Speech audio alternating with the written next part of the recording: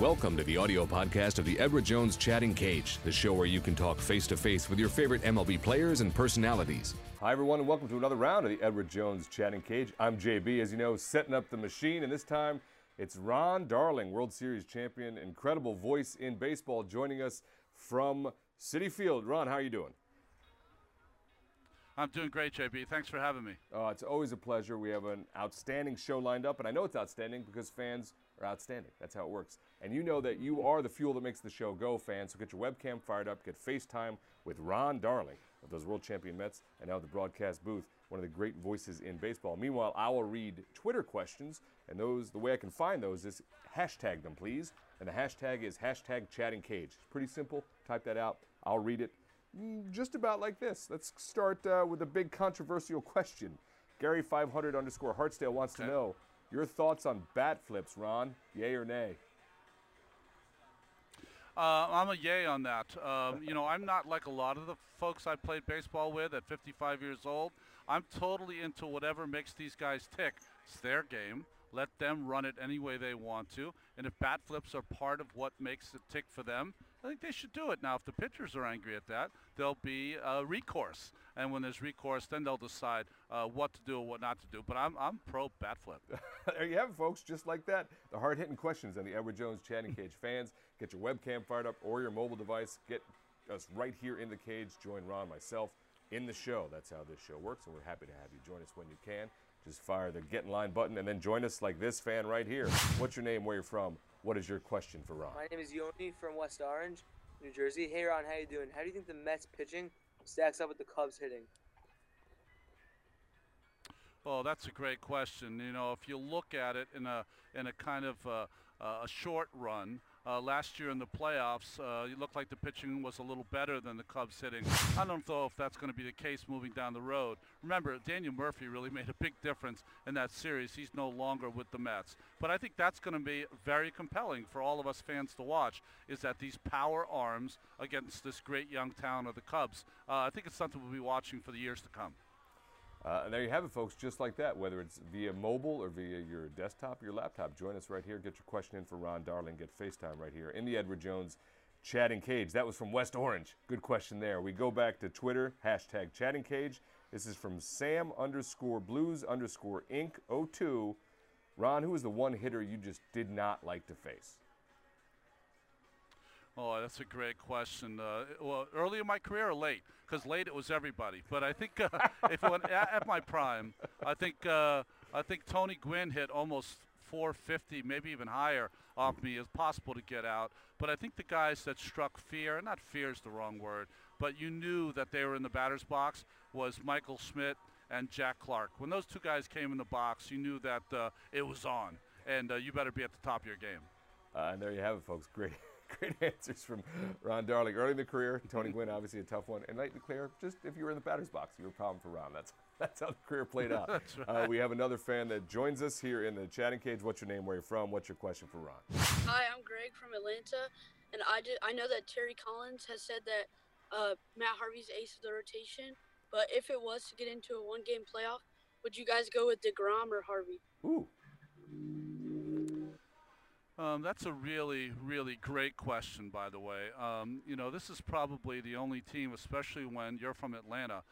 Zach Wheeler comes back, an Atlanta native, after the All-Star break. They will have 5 of the greatest young arms probably in all of the game. Guys who can throw between 95 and 100 and are fully developed. I guess if Terry Collins thinks that Matt Harvey's the ace, I'm going to go with Terry Collins because he has much more experience than I do. But the great thing about the Mets, and this is an embarrassment of riches, it really doesn't matter. You have 3 guys right now in Syndergaard, DeGrom, and Harvey who could start any game, and Wheeler and Steven Matz waiting in the wings. So, like I said, embarrassment of riches.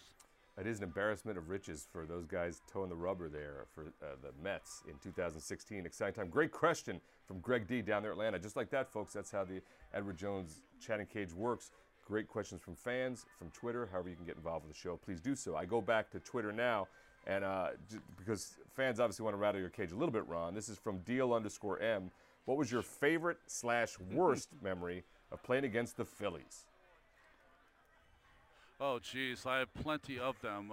Phillies put it to me pretty good in the old vet, but I would say the I don't know, greatest worst experience I had, and this goes back to the fans who are so passionate in Philadelphia. At the old vet, used to warm up behind the left field wall, and there was a netting above you that was a little protective, but not greatly protective. And depending on how they felt about you as a pitcher, you would get either peanuts, parts of Philly steak sandwiches, or maybe even a little beer mixed in, spilled on you occasionally to let you know that they were here and they were going to be booing you the whole time. The old vet was an amazing place to play. The Philadelphia Phillies had some amazing players when I played. Juan Samuel was a hitting machine, Mike Schmidt, of course, and others. But the old vet, they let you know that this was a home field advantage. Definitely a home field advantage, and if you looked at it the right way, a little pregame buffet, depending on what your tastes were over the course of the day.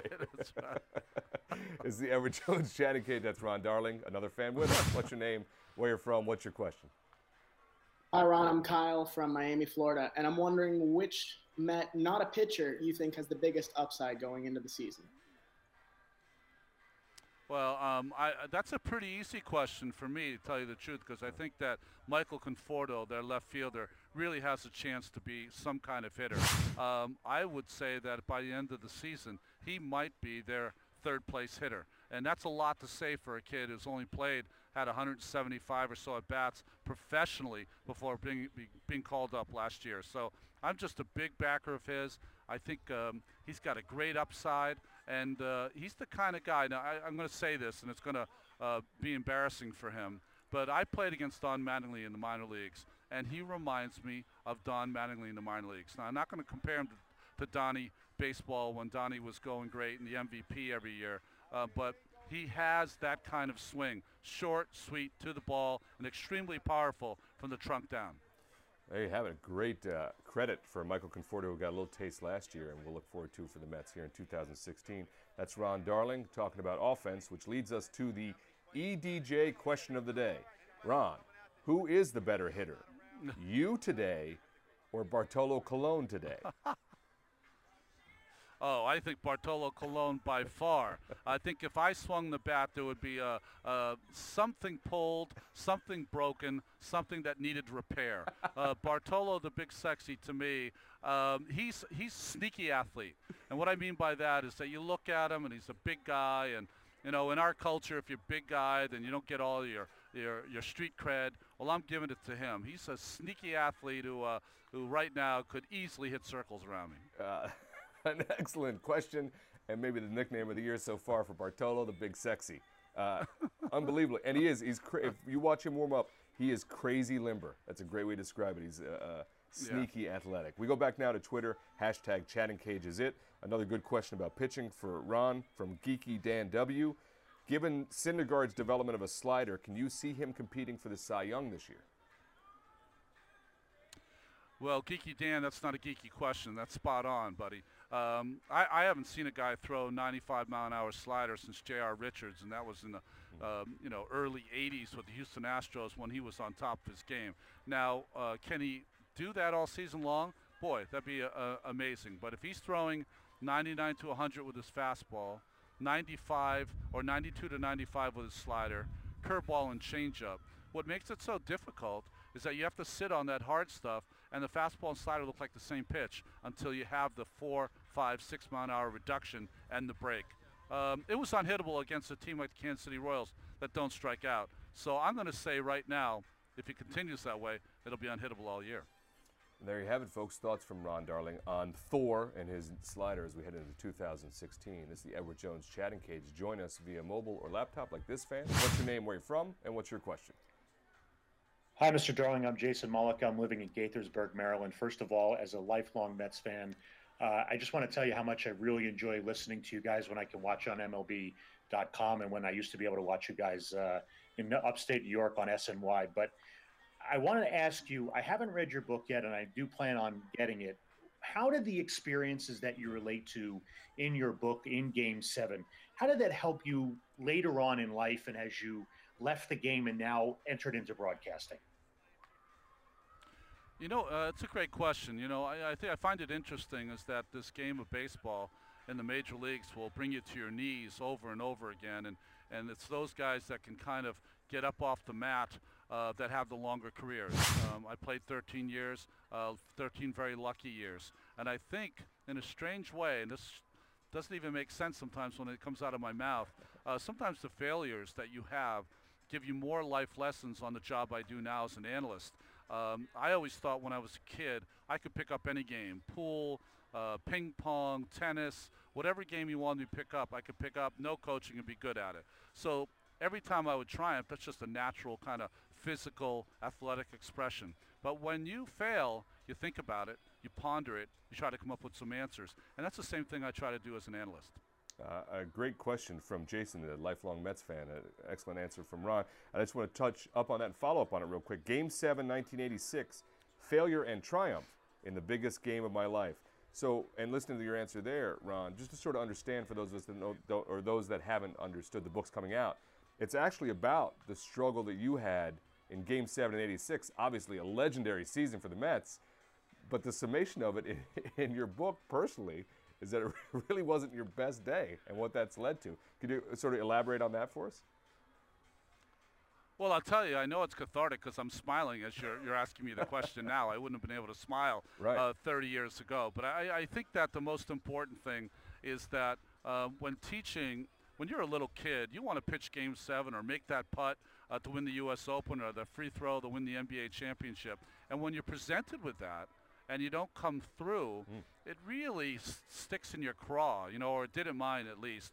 And that's what the book's all about, is that these guys who play the game are human, not humanoids. Even when you wish the greatest things to come your way, they don't always happen. And the big reason that I got in the book was occasionally you can have paralysis by analysis. That's my fault. But the most intriguing, I think, advice I ever got was from my pitching coach, Mel Stottlemyre. When I would have a bad game, I would ask him, hey, what did I do wrong? He said, you didn't do anything wrong. The other team's trying too. And that's the best piece of advice you ever get, because sometimes you're giving it all, you're doing everything you can, but they're sometimes better than you that day. It's, you know, it's so well said. The book is going to be fascinating, I'm sure, because it's such an interesting point of view on a great run in a championship season, but to have that insight will be phenomenal for fans to read. We go back now to another fan who joins us in the cage. What's your name, where you're from? What is your question for Ron? Hey, Ron, this is Will from Jersey City, and I was just wondering, if you had to pick one hitter from today's game that you'd hate to face, who would it be? Boy, that's a great question. There's so many guys out there that are so good. I guess the guy I would pick, because a part of me just loves watching him play. I like to pick the guys that if I'm in my seat at a game, I don't leave it because I want to watch him swing the bat, and that's Giancarlo Stanton. My strength was down, and it was across the board from outside to inside, and he's a down hitter. So I would be throwing my strength into his strength. I think my strength would not be as strong as his strength, and I would pay for it. But it would be a great matchup to try to go up against him.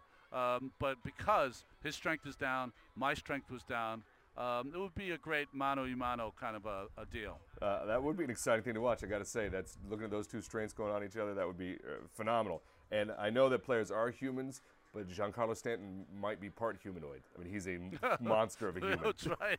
That's right. All right, Ron, I know it's a big day out there at Citi Field. I know fans were fired up. I want to thank you for taking time out of your day and answering questions from the fans. The great fans, thank you, and let's do it again, okay? Absolutely. That's Ron Darling. I'm JB. We'll see you on the next round of the Edward Jones Chatting Cage.